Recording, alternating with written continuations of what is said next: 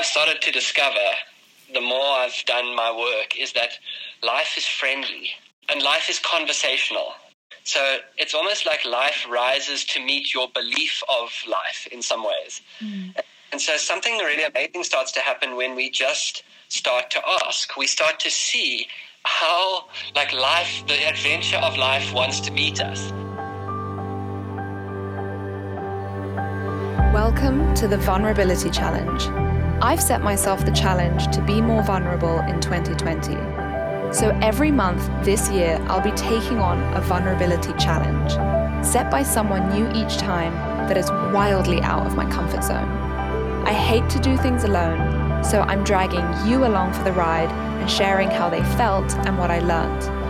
I'll also be interviewing someone every episode, exploring what makes them vulnerable too.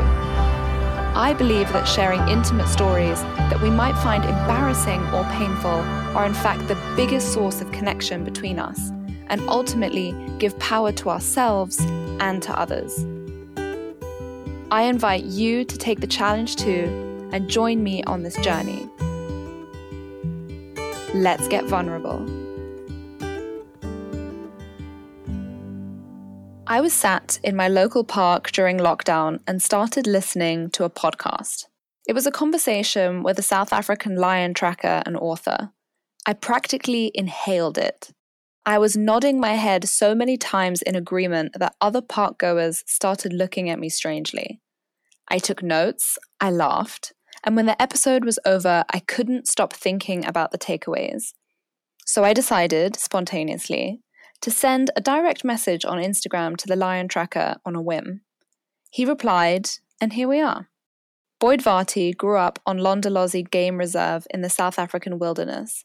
Founded more than 90 years ago as a hunting ground, Londolozi was transformed into a natural reserve in 1973 by Boyd's father and uncle. But it wasn't just a sanctuary for animals. It was also a place for ravaged land to flourish again and for the human spirit to be restored.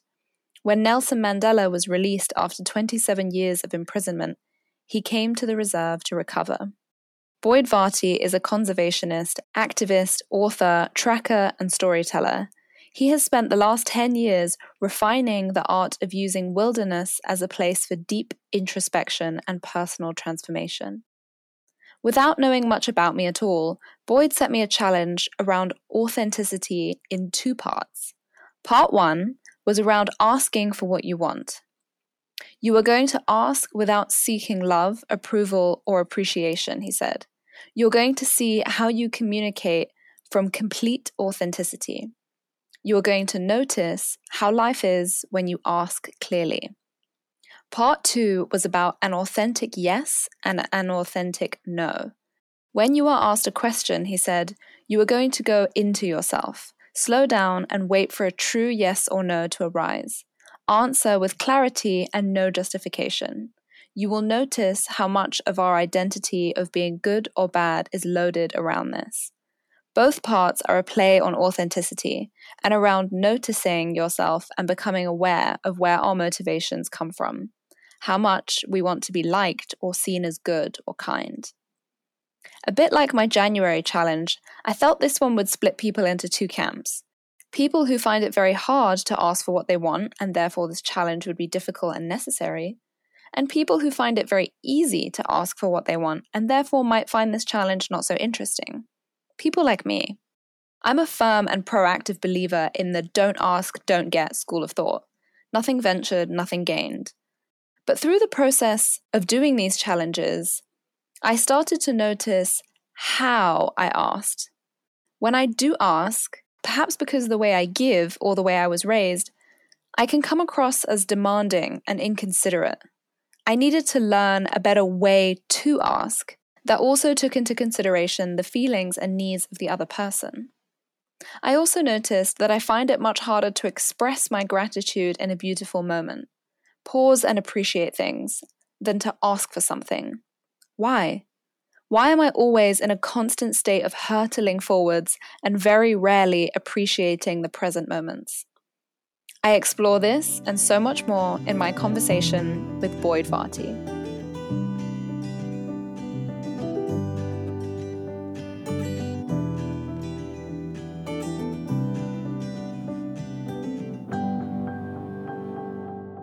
the challenge that you set me was the first one that I've had that's in 2 parts. Maybe you could tell me why you decided upon a multi-part challenge? Well, one of the things that I was thinking is, I was just asking myself, like, what could make it interesting for you? And I guess that there were sort of 2 dimensions to it, which just gave it like a little bit of scope and different areas to pay attention and different areas to notice things. I'm really interested in like the basics of how we craft our experience of what life has to offer us. And those just seem like 2 really simple places to jump off and generate awareness from. And I think for me, it like originally when I read it, I thought, oh, that's easy. I get told that I'm very good at asking for things. I'm fairly brave about it. And I believe that I live by this motto of don't ask, don't get. But compounding that, I was also, I believe, raised for autonomy. And so I think that that makes me good at asking for specific things, but it doesn't make me good at asking for help or for emotional support. I'm much better at dealing with other people's problems. I kind of don't want to burden them with my own. I have this thing where I convince myself that my friends are not there to deal with my problems. What's beautiful about it is there's these 2 dimensions that arise, and you could think of it as like 2 flows of energy. The flow of energy outward, asking for what you want and what I would call sort of things of the world, kind of externals. I would like work stuff, creating the external life you want, creating the channels you want, asking for the connections you want. All of that sort of stuff is really strong. And then there's the secondary piece of like where it starts to get more vulnerable, which is useful on a vulnerability challenge, of where it has to be like things that I'm asking for personally. And that's where, as I said, it gets more and more subtle. Some people will have a lot of challenges just asking for the things they want externally. But then you start to identify, and actually I think the most important thing about asking for what you want internally is actually slowing down enough to identify what you need and what you want. And as I said to you when we were talking initially, like when I grew up, the way I grew up was very rugged South African upbringing.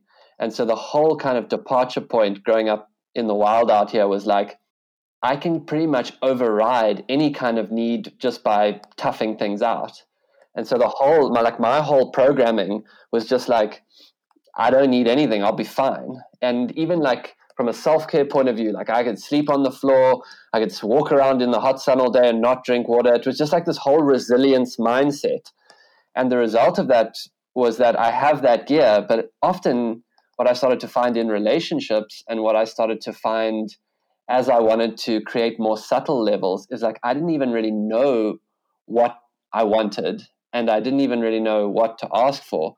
So then that became sort of an interesting part of the first part of the challenge of being able to ask, was to identify what you were actually needing and then sort of when something like I need kind of like a really kind of emotional support. I need someone who sees me. I need someone like, then that became very vulnerable things to ask for.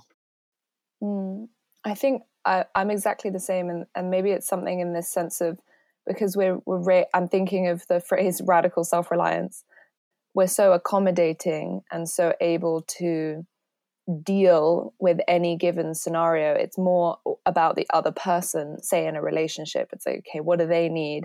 How can I shapeshift myself in order to make sure that they're comfortable?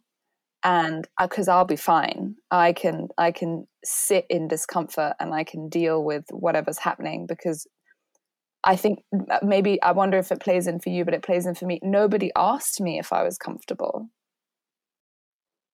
Oh, absolutely. And no one, like, it's not that no one cared. It just wasn't the cultural jump off point in like South Africa at a very difficult time in South Africa's history. And I think we share that kind of, we both come from or have roots in countries that have gone through very difficult times. Yeah. I think there wasn't space for that conversation. When I look back on my childhood and I think about, why do I find it so difficult to ask emotional questions? And it's because I was never asked about how I was feeling or having to share in that way. It's very new to me as a concept. Like when I was a kid, it was, I don't want to say transactional, but it was very much like keep it moving.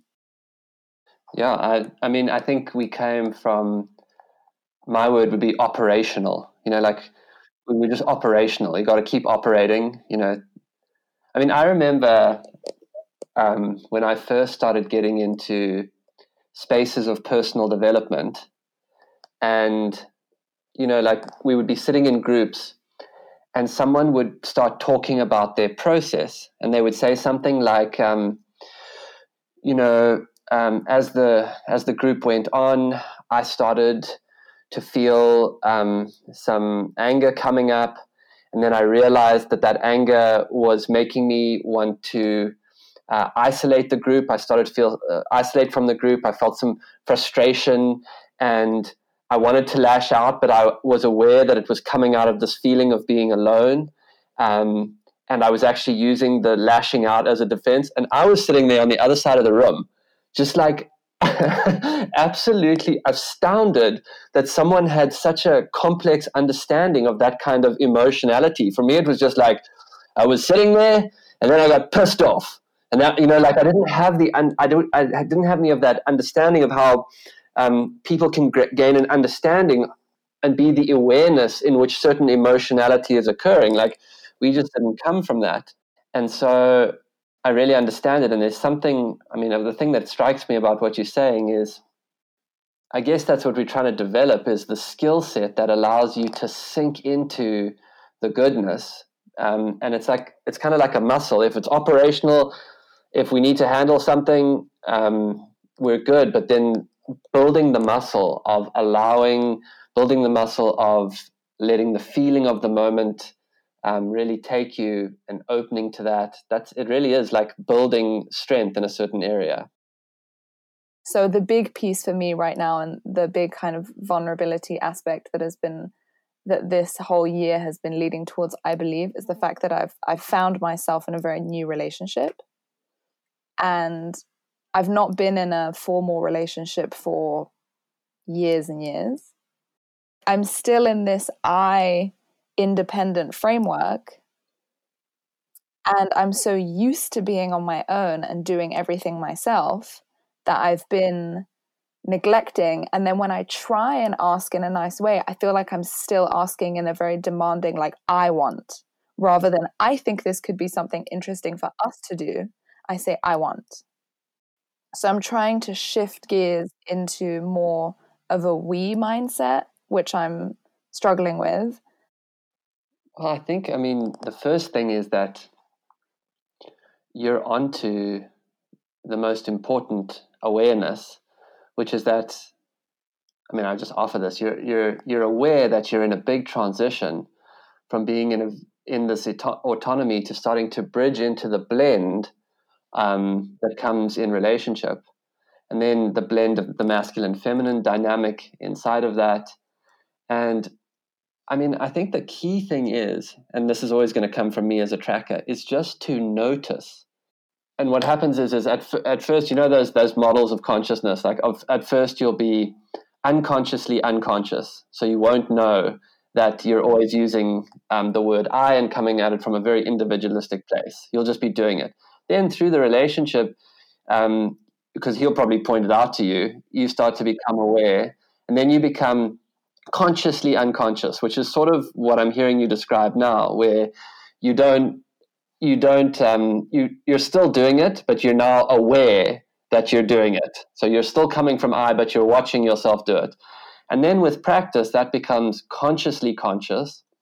And so you start consciously approaching it, saying, how should we plan this? Where would we like to go with this? And then as you sit inside of that a lot more, it becomes unconsciously conscious, where you've established that more collective mindset in yourself. So I think that you're really doing it just by generating that kind of awareness around it, and then wanting to continue to be evolving together with someone. The wanting it is obviously critical. what have you found as someone that's quite similar, but has also done a lot of work, to be the difficult thing that you still find to ask for?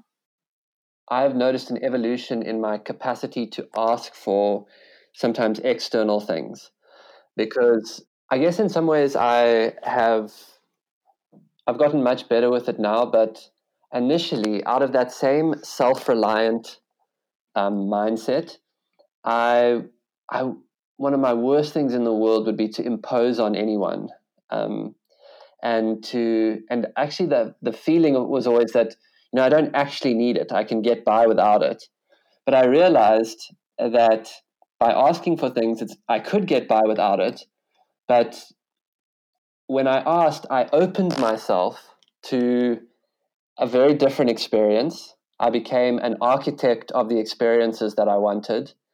And so I had to do a fair amount of work there. And the other thing that came out of it, asking for very specific external things, is I realized how much latent backlog of potential love and kindness and support the universe, for lack of a better word, or God, or the experience of being alive wanted to give me, if I actually just showed up and asked for it specifically. And one thing that comes to mind is I was taken by a mutual friend to stay with this couple up in upstate New York, and they were quite a bit older than me. They were people with profile, and they were incredibly private. And so I went up there with a mutual friend the first time, and when I met them, I just saw the way they were living. It was just so clear to me that they were mentors to me, that the way they were living was so inspiring as artists, as creators. And so whenever I would go to New York, this was the first really big one for me. And I knew they were private. I had all this, I don't want to impose stuff. I would send a text. And I remember it being like my heart kind of racing, saying, I would love to come and see you. Can I come and visit you again? And then I would wait by the phone. And they would always write back, we can't wait to see you. And spending time with them radically changed the direction of my life and the image of what my life could be, and opened my life to new pathways. And so, I really realized that I could have stayed in New York just fine. I could have lived my life without it, and I wouldn't have known what I was missing. So it showed me, and the love that I received there, and the way it opened me, how much was waiting on the other side of the simplicity of saying, can I come and visit you? And then just out of that experience, it started to open it to where else is that going on? And of course, where else am I assuming where people are at? Because my idea was I would be an imposition to them. Turns out they actually loved having me. So I just started to see all these assumptions I was carrying. I sit down on the bus, and there's this radiant old woman sitting next to me. And if I'm assuming that she doesn't want to talk to me, or she doesn't want to be bothered, I don't know. And so until I can say, hey, do you feel like having a chat? And then it opens up this whole doorway. So I had to get a lot better at that, which you are already quite good at. Well, I don't know if I'm quite good at it. And I think imposing and being a burden is a big piece for me that I realized for the first time properly the extent of on New Year's at the beginning of this year, when I was in Topanga in LA with my friend Lauren Taus, and we went to a sound healing. And my big kind of takeaway in the morning when we were driving back to Venice to her house, and I was sat there trying to piece my thoughts together. And the culminating thought was, well, I do all of these things, and I sit on the fringes, and I observe, and I try and always bring something to the table. And I believe that my friends aren't my friends because of who I am. They're my friends because of what I'm hosting and offering and creating and doing. And, for my birthday, I have to organize a big dinner, and it has to look like X, and it has to be really cool, and I have to pay for it because, no one's just going to come to celebrate me because I'm a burden. And she stopped the car and turned around to me, And she said, no more duty. And I said, what do you mean? She said, our friendship is not based on duty. You need to stop cleaning my house. Because what I'd been doing, because I'd been staying at her house for like 2 weeks, is I felt this need. I owed her, right? In my classic operational, like Serbian way, I knew that I owed her something for the fact that I was staying there free of charge. And so I kept cleaning and organizing and cooking for her, which I enjoy doing anyway. But she said, no, that's not, I'm friends with you, not because you come and clean my house or because you cook for me or because you organize or because you're going to host a dinner and pay for it. I'm friends with you because of you. And if it takes me stripping away all of these duties that you feel like you need to do for me in order for you to see that and sit in an uncomfortable space where you're not doing anything for me, then so be it. No more duty. I get it. I mean, because imagine you pick up this beautiful newborn baby, right? And you're staring at it. And it would be impossible for you, having your mind and your heart, to think, well, this baby's not offering anything around the house. I guess it has no value. It's like the presence itself is the presence, that aliveness, that being itself is innately one of the most beautiful and valuable things in the world. So I get it. I mean, and this is why these challenges are great, and this is why what your project and what you're doing is so amazing, because awareness is what creates transformation. So just an awareness, like, I'm uncomfortable when I have to receive. I'm uncomfortable when I have to really identify what I want. I'm uncomfortable when I feel like I'm not bringing value to something. I'm uncomfortable. We're just starting to know that. And then, so the first thing is awareness. And then the second part is always like making a different choice. And that's what starts to free us. I'm starting to like realize when you go over to Lauren's house, you can actually just let her take care of you and say, like, when I'm here, I'm just going to receive. And I'm just going to try that and see how it goes, and trust that in the receiving, there will be a kind of giving. So, I mean, this is how we learn. And this is why putting yourself consciously into these situations that you're doing, it helps you notice. And the noticing starts to see where the blockage is, but also where a different option, where a different choice might be. And then that starts to shape life. I mean, rolling back to your earlier question, I also think, a crazy one for me on a personal level was just asking for help in a lot of ways, which was like, I don't know how to do this.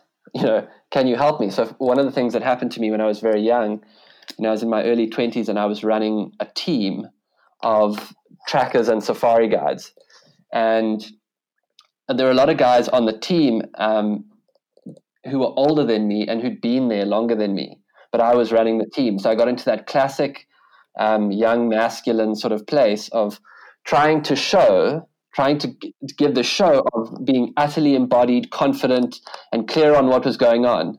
And so I didn't have the ability I didn't even know that I didn't know what I was doing. So I would go into meetings and fire off instructions and try and look commanding.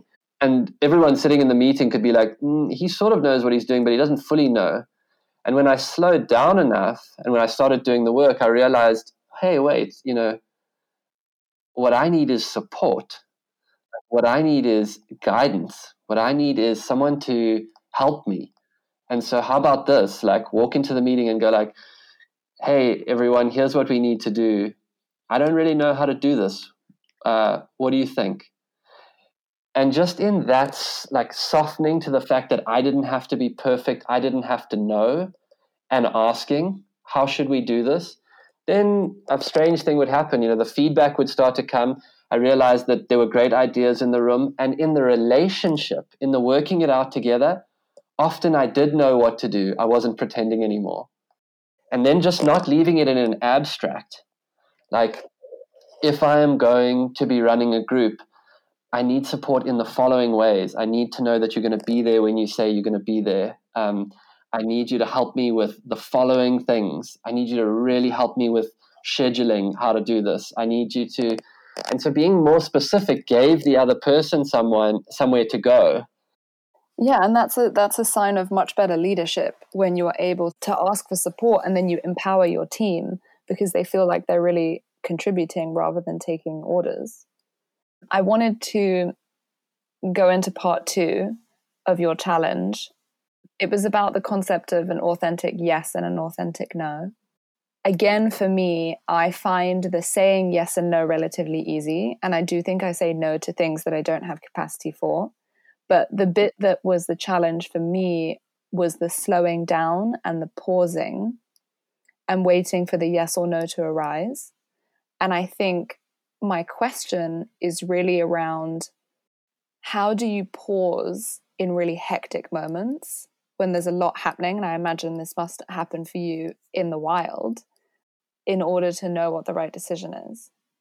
Well, the first thing that I would say is that with practice, it starts to become, you start to get more and more in touch with it. And so when I first started allowing an authentic yes or an authentic no to arise, it was going too fast. And what I found is that there were certain people who I had weaknesses to, and an unauthentic yes would just pop up. Anyone who I felt like was in a state of need of some kind. I'm weak to someone who feels like they have a need or they're suffering in some ways. So the first was just like noticing myself getting it wrong a few times because I was too rushed on it, and then noticing that there were certain types of questions and certain type of people who I had a story about which would affect my authentic yes or no. And then realizing that my story about them was just my story about them. I didn't actually know what was going on in their life. So those were the two things. And then as that started to happen, I guess I realized that I could set the pace on things, even in the most hectic situations. Actually slowing down started to create the calm in the whole situation. And so taking the time to like take a beat or two and letting the answer come to me, I really believe that presence has an effect on time. And as in terms of the wild, like I know that if I'm guiding a group of people in nature, and let's say, for example, a big bull elephant suddenly appears and comes walking towards the group, my capacity for presence with that moment actually creates time in the whole moment. And I've seen myself do that. Then my energy slows down what's happening around me. It has an effect on the group I'm guiding, and it actually has an effect on the animal. And so the key is to, when someone asks you for something, hold, go into presence, and then rather than just answering, let the answer come. And it's just practice. I'm so, pleased to hear that you don't have an issue with no, because it's so difficult for so many people. But one of the things that happens is a lot of people say, well, if I said no, I don't want to be selfish. But what happens is when you develop an authentic no, when you start to say no to someone else, you start to say yes to yourself, and you start to build up energy because you're not involved in things out of a sense of obligation, out of a sense of wanting to belong, out of a sense of wanting to be liked. You're not involved in any of that stuff. The things that you are involved in are the things you genuinely want to be in, and you start to build up more and more energy out of having that really authentic no. And out of having that really authentic yes, people start to feel that authenticity on you. And that energy that you start to build up ultimately ends up in more of a capacity to give. Whereas, strangely, if you're not saying no, if you're saying yes to things you don't want to be involved in, you start ending up feeling a bit burnt out and run down. You start ending up being at things you don't actually want to be at. And you start ending up having less to give. And so it's a very strange discipline that seems like selfishness at first, or seems self-centered at first, but in my experience, it's quite contradictory. It ends up with a lot more to give. So what I would say to people listening is just practice noticing when someone asks you how fast it comes, the yes or the no, and how authentic it is. And if you can then slow down, just grab a moment in between, look at them, and wait for the answer. And just being in that practice is going to generate pretty amazing things, and it will change your life. You mentioned in the email that you sent me that we say yes sometimes because we want to be liked. And so my question is, why do we want to be liked so much? And how do we still say no and be liked? Yeah, I mean, it's such a deep question. We want to belong. Sometimes we think that by being a certain way, and these are all little dynamics of the ego, by being a certain way, by smiling at someone, by saying, hey, I just wanted to ask you something. We have all these little techniques that we develop over time and over life, the misguided techniques of belonging. We think that these are the things that are going to enjoin us to people and help us to be liked and cared for. And we need that feeling of being a part of belonging. And we need that because it's not deeply established in ourselves. We're still looking to the external to help us feel validated in some ways. And so the more that we do our own work of coming home to a solid, true, authentic place inside of ourselves, a place that is whole rather than perfect, a place where we can hold a masculine and a feminine dynamic that allows us to learn continuously who we are rather than having to be something great immediately, a place that lets us have a process of evolution. We start to come home more to ourselves, and we need less the external validations, and we become more full and we become more authentic. And that is like the core of all inner work. And then you start to realize all the things that you were doing to try and make yourself something, to try and get yourself somewhere externally, whereas everything that you needed, it was already in you. And it's a strange thing, like the more authentic you become, the more everything starts to flow to you, the more people show up authentically around you, the more you're playing the sort of veneer game, the more you find yourself in that world. So it's such a deep need for all of us to be liked, to be loved, to belong, to feel connected.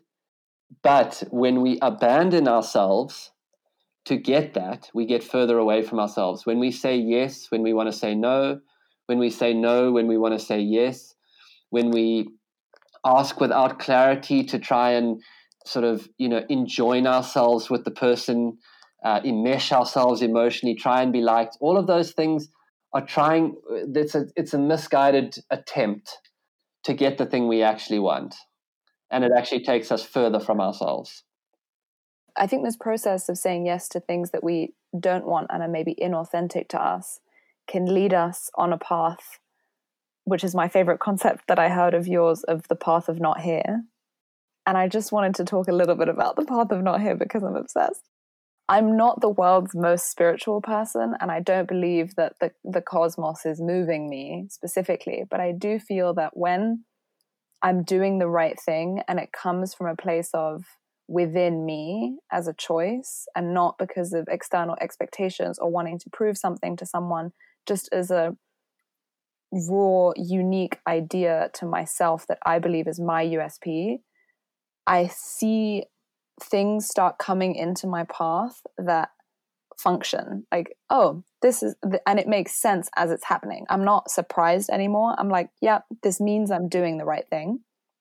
And when I'm doing the wrong thing, and I'm doing something because I think other people want me to do it, or it will make me money, or whatever it might be, there's so many, it's like roadblock after roadblock.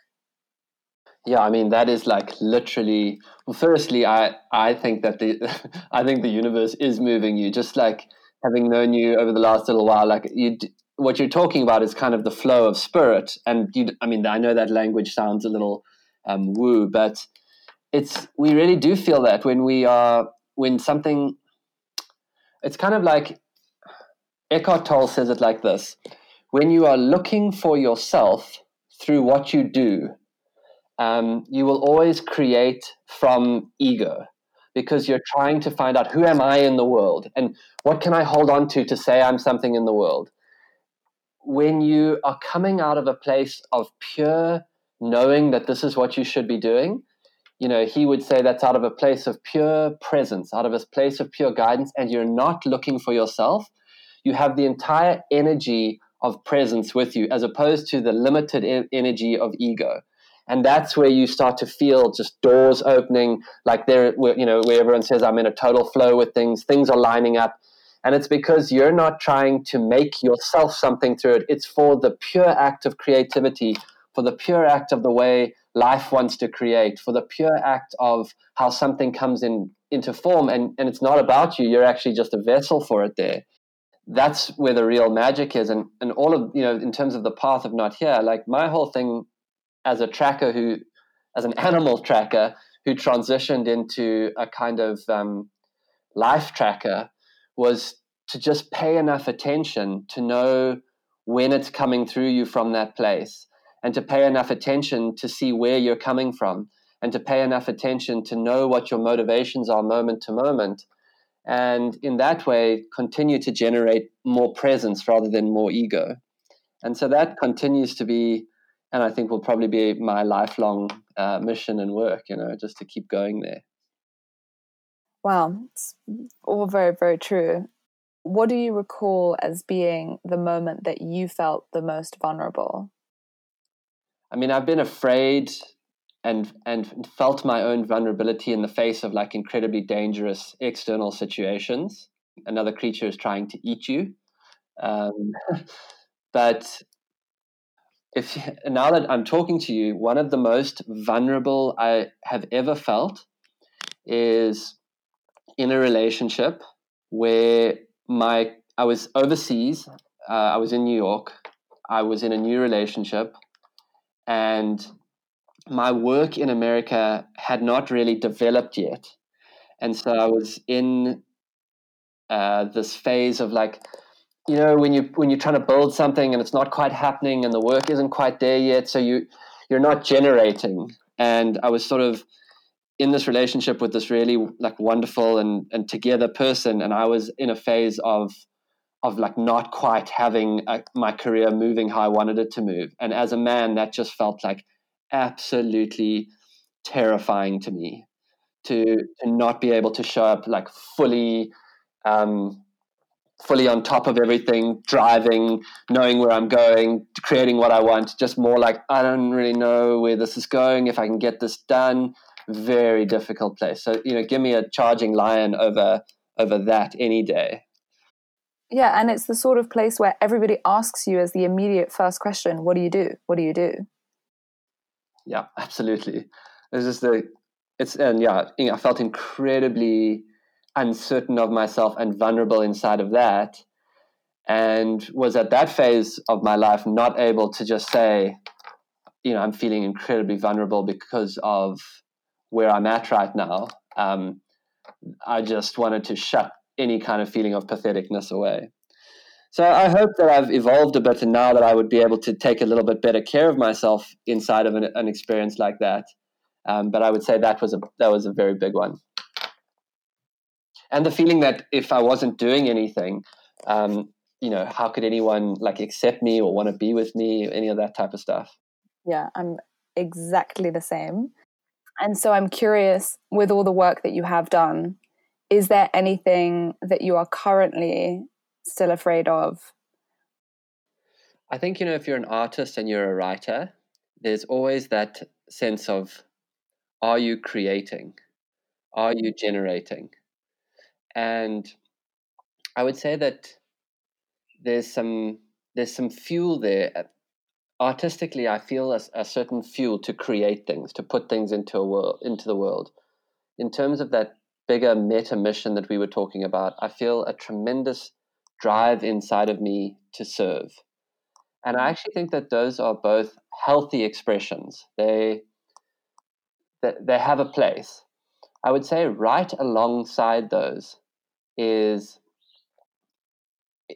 kind of the presence of my father. When I was young, my father was just incredibly driven. And I often say to people that I grew up in a cult of doing.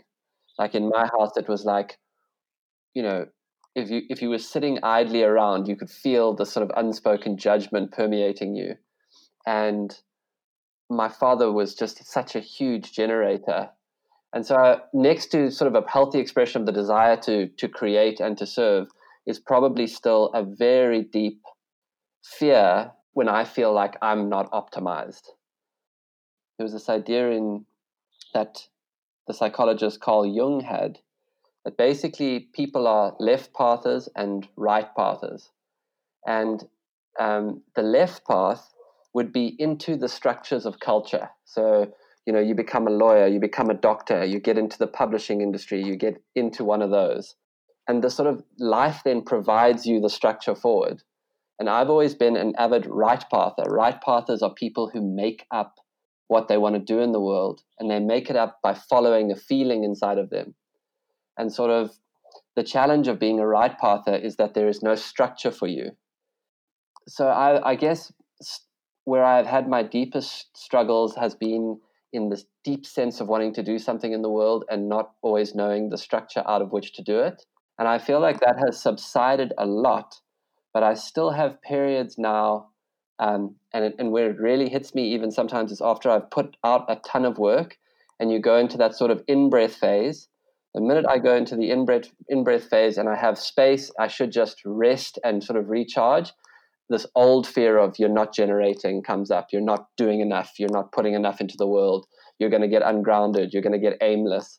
And so I have a lot more awareness around it, but it is still a place that can trip me up. It's still a place where a lot of, fear and agitation starts to arise in me. That's incredible, because I feel exactly the same. Like, I would always rather be super busy than have nothing to do. I find it very difficult to sit in the pauses between work and fully rest. My other question was going to be, as a man that does so much, what do you want to be remembered for? And is there something that ties all the disparate things that you do together? Because I think that helps me when I worry that I'm spreading myself too thin, or that I don't really know where all of this is going and what is it that I'm creating. I have this meta narrative that I discovered for myself of storytelling, where I'm realizing that everything that I do is actually still connected to this much larger mission.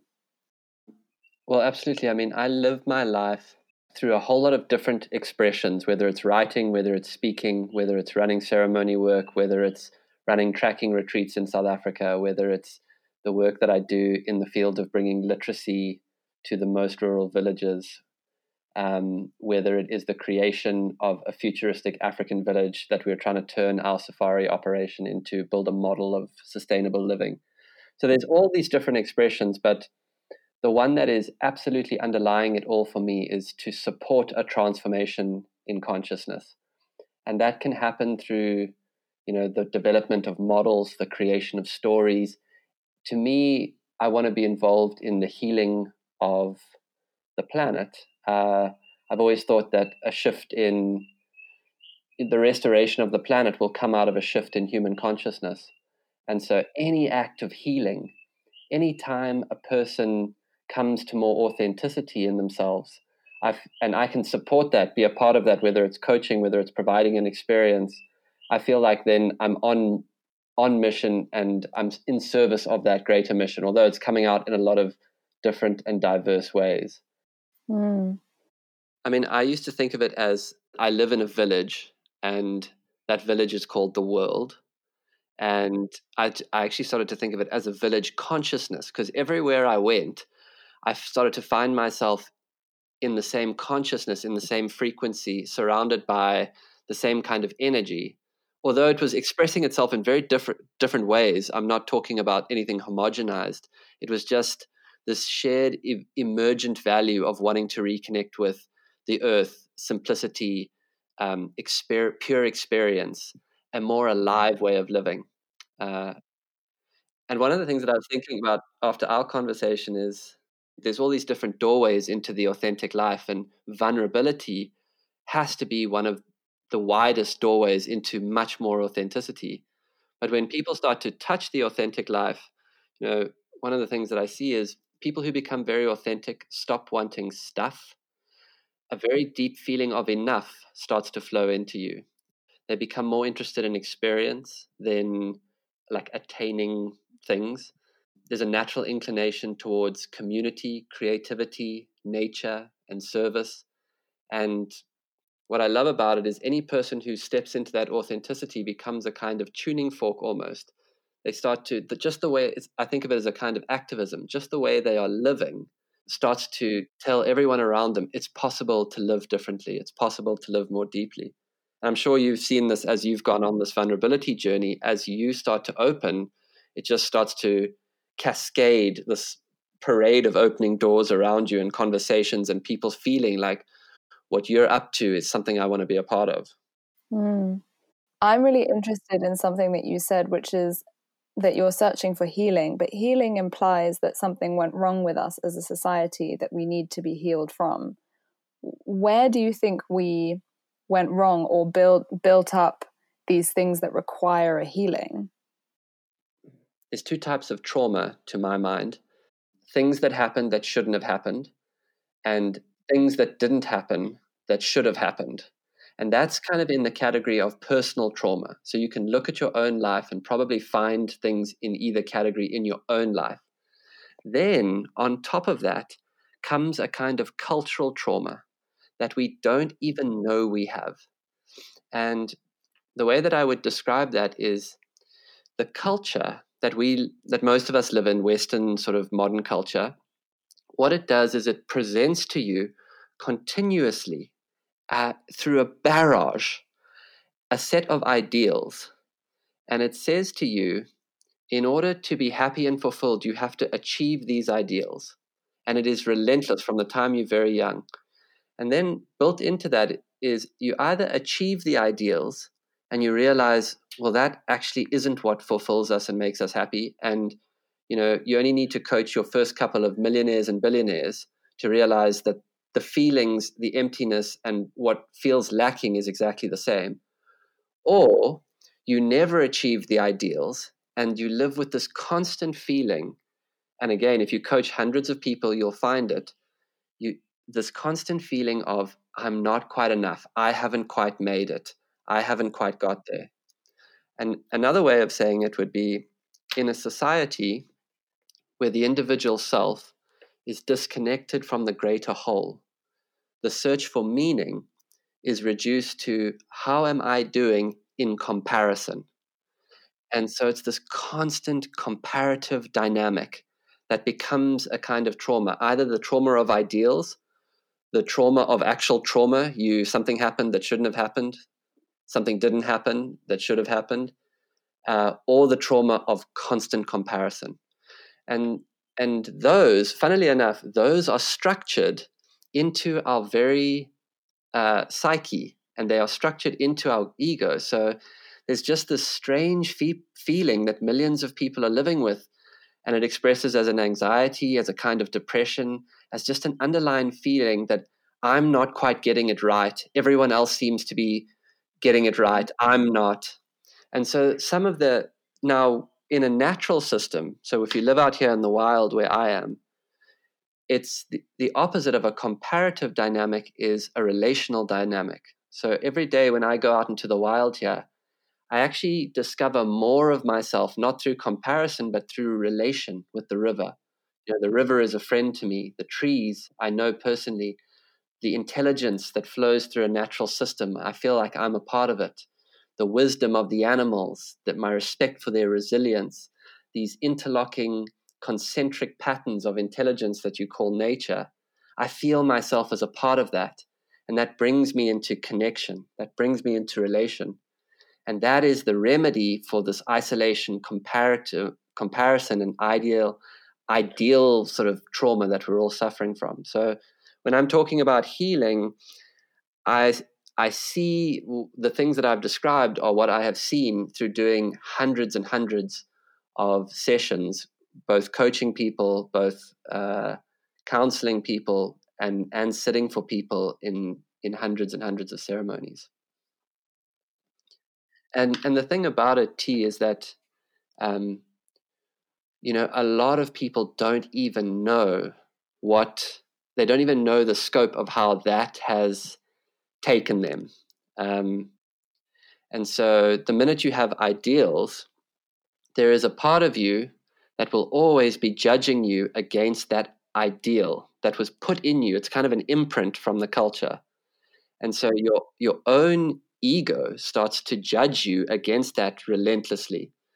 And And the reason that it's important to the bigger picture of, and I'll try and land the plane here, but the reason it's really important for the bigger picture of healing our relationship with nature is that so long as that is alive inside of you, that feeling of not enough, we are endlessly trying to get something, achieve something, buy something, accessorize with something, or do something to fill that place in us.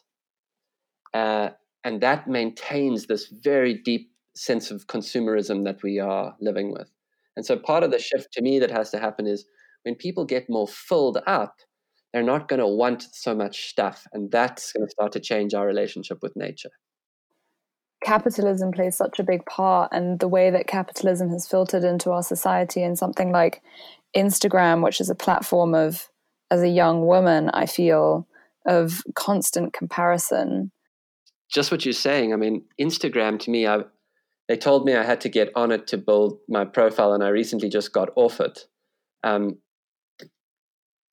now, like, I have someone who will post, if I do podcasts, they'll post them. But having it on my phone, it was like any moment of any day you could tune in and you could look at those images, and the sort of subliminal messages was like, look how much better life is happening somewhere else.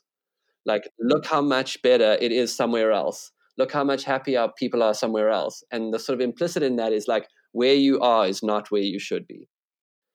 What's scary is I think that you and I are of a generation where, like, even when we are being addicted to our phones, we know of a sort of a time we weren't addicted. We when we were growing up, we weren't. And so now we at least know this is bad. But the generations to come are going to grow up without even knowing it's bad. It's going to be so normal. And that comparative dynamic is really the most slowly erosive thing to what I would call living with the spirit of who you are.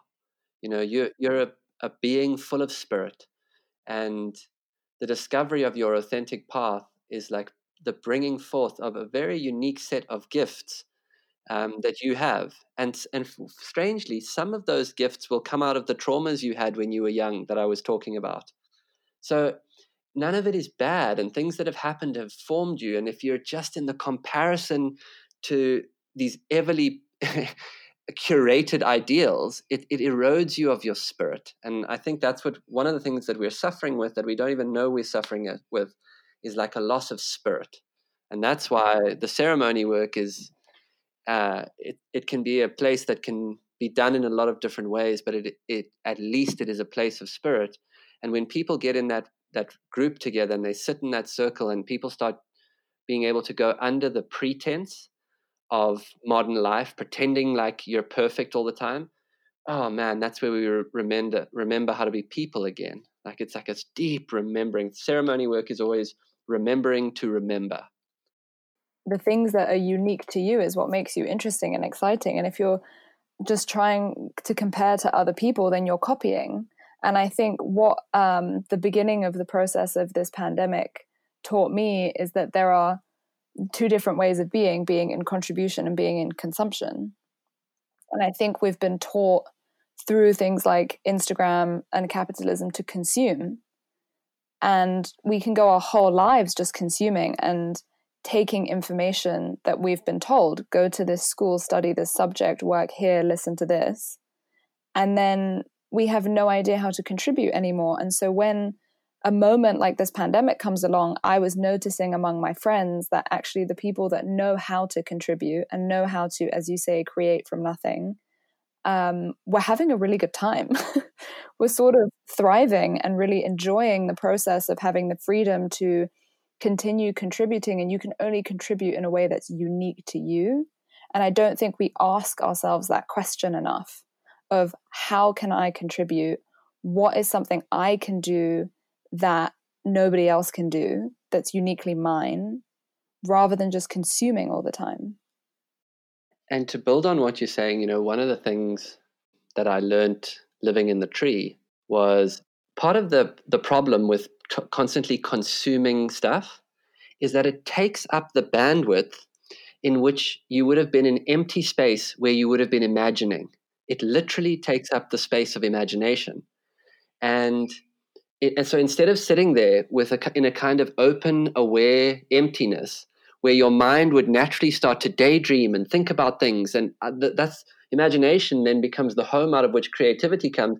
Instead, you're looking at like people around the world, different handbags, and people doing yoga, and people with better lives, and you know what I mean? It's like it's taking up that space of imagination, and I think what we're suffering with as creative people, we know this is like, man, we're suffering a crisis of imagination because the stuff sucks up the space in which you would have just played with things, tried things, been bored, not known what to do.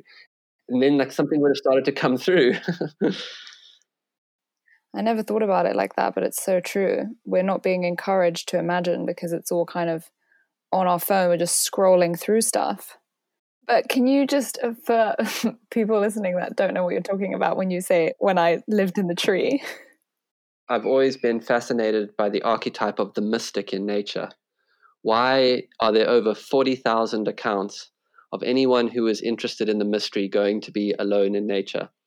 And so I wanted to go and spend some time absolutely alone. And I ended up doing 40 days and 40 nights because that's how long Jesus, who I consider an interesting mystic, went into the desert for by himself. And so I lived in this beautiful ebony tree on the banks of a river in the wild eastern part of South Africa, up in this treehouse, which was essentially just a wooden platform up in a tree. And I lived for 6 weeks alone. And you had food? I took food with me. I had like kind of like a trommel full of food and water out the river. And I actually did a podcast from the tree every day, which I would go and drop in this little tree mailbox, and my sister would go and fetch it and upload it for me. It was probably the most profoundly enriching 6 weeks I've had in as long as I can remember. And, you know, I do think what I discovered was that where your attention goes, your life goes. If you put your attention on living alive things, you become more alive. And I discovered very deeply this incredible intelligence running through the natural world. And then what starts to happen as you're in solitude alone, becoming more still, is you start to absolutely know in some ways you are a part of that intelligence. And I think that's why the mystics went to nature, to merge themselves with that intelligence that you could call aliveness, the stream of life, the audible life stream, the Tao, the Logos, God, the frequency of the unseen, whatever you want to call it. But that's what I mean when I say in the tree. Mm-hmm. I love the tree. I wanted to ask you what I've been asking everyone, which is a set of quickfire, uncomfortable questions. Are you ready? Yes, I'm ready. Hit me. Give me 3 reasons why you are lovable. I am lovable because I am present and I bring that presence to people. I'm lovable because I'm kind, and I'm lovable because I harmonize. I try and harmonize wherever I go, harmonize with people. It's beautiful. They say that what you resist persists. What do you think that you resist the most? I find this one always really tricky. I resist my mission in certain areas, and I don't know why.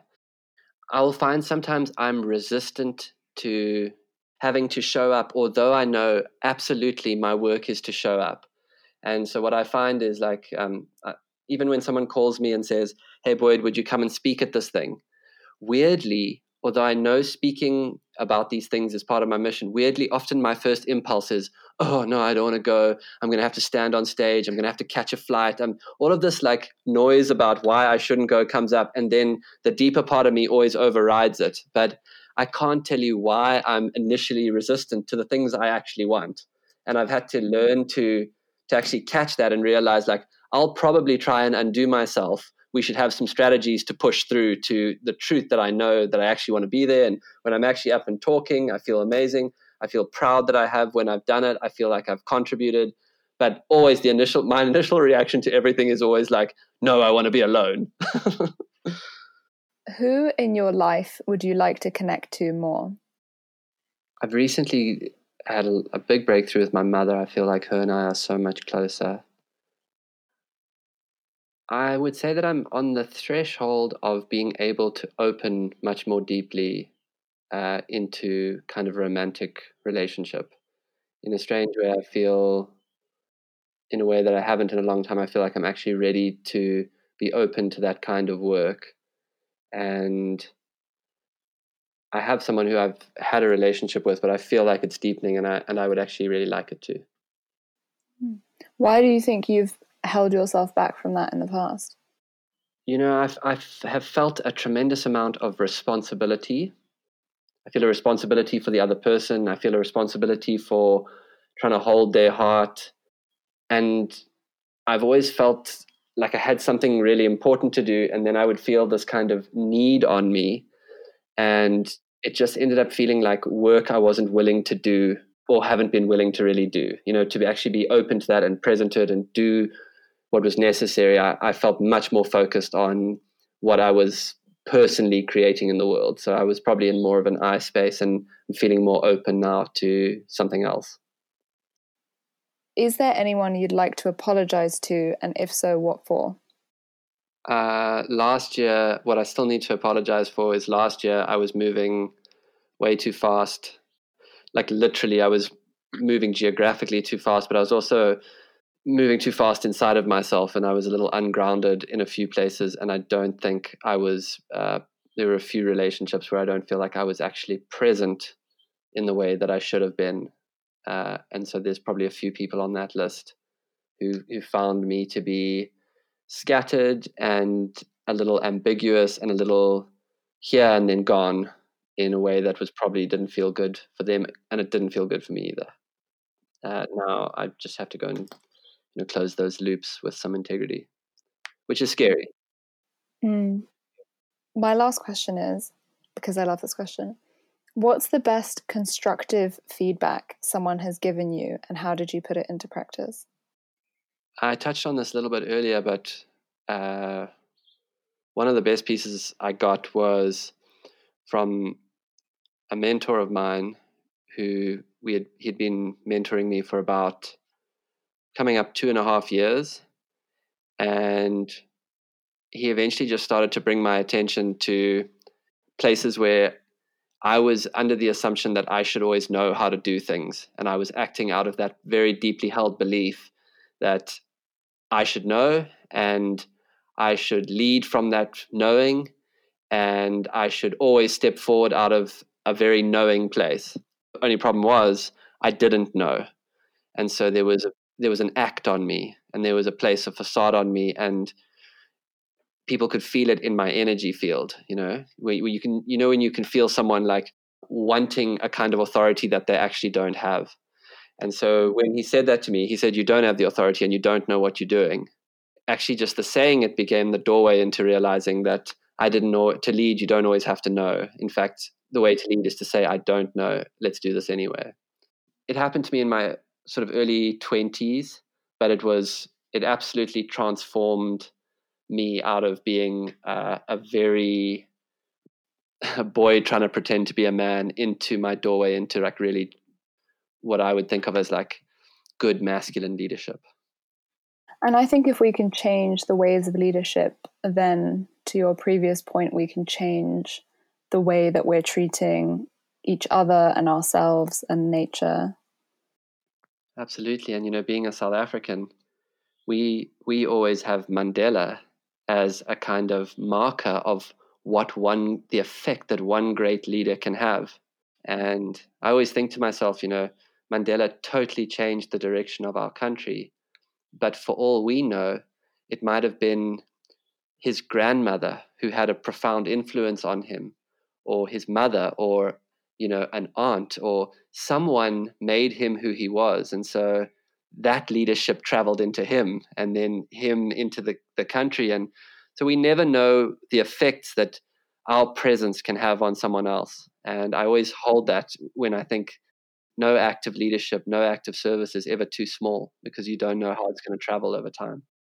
And I think that doing what you're doing and having the courage to share it and be as open as you've been is exactly the sort of thing that can start to open doorways for other people to go on their own journey into more vulnerability, into more authenticity. And we don't know where that goes. And it can be our journey, but it's always about we. It's always about what our journey can offer to the greater collective. And that is certainly worth doing. And I think to that point, I have a tendency of always wanting to know, well, what is the exact outcome for this quantitatively? Like, what will happen? How many people can I help? And this podcast is a experience of letting go and saying, here is my intention. I'm putting it out into the world. If anyone wants to take it and shapeshift it into something that works for them, cool. But I'm not holding myself accountable to exactly how that's going to look on the other side, which is something I usually would do. Yeah. And I think that's what you're describing is so the work of the artist. We do our 50%, which is to create what our integrity knows to create, what we feel called to, what we're inspired by, and then let it go. And then the other 50% of what happens to it is what other people do with it. And actually, like when the arrow leaves the bow, it's for God to do with it what she will. On the positive note of letting go and more hope for the future, thank you so much for talking to me and setting me my challenge and kicking off season 2 of my podcast. Thank you so much for having me on. It's been great to chat with you and to learn about your journey. And yeah, it'll be cool to find other ways to collaborate as time goes on and to get you out here at some stage. Yes, I look forward to it. Beautiful, T. Thank you. Thank you.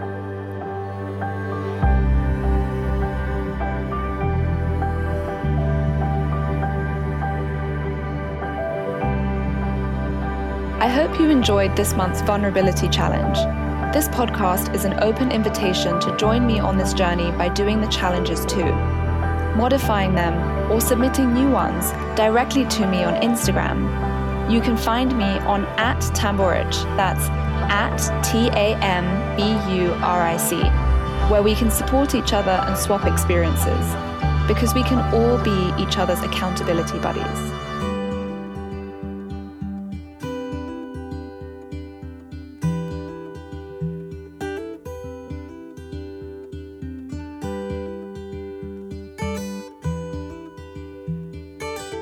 Let's get vulnerable.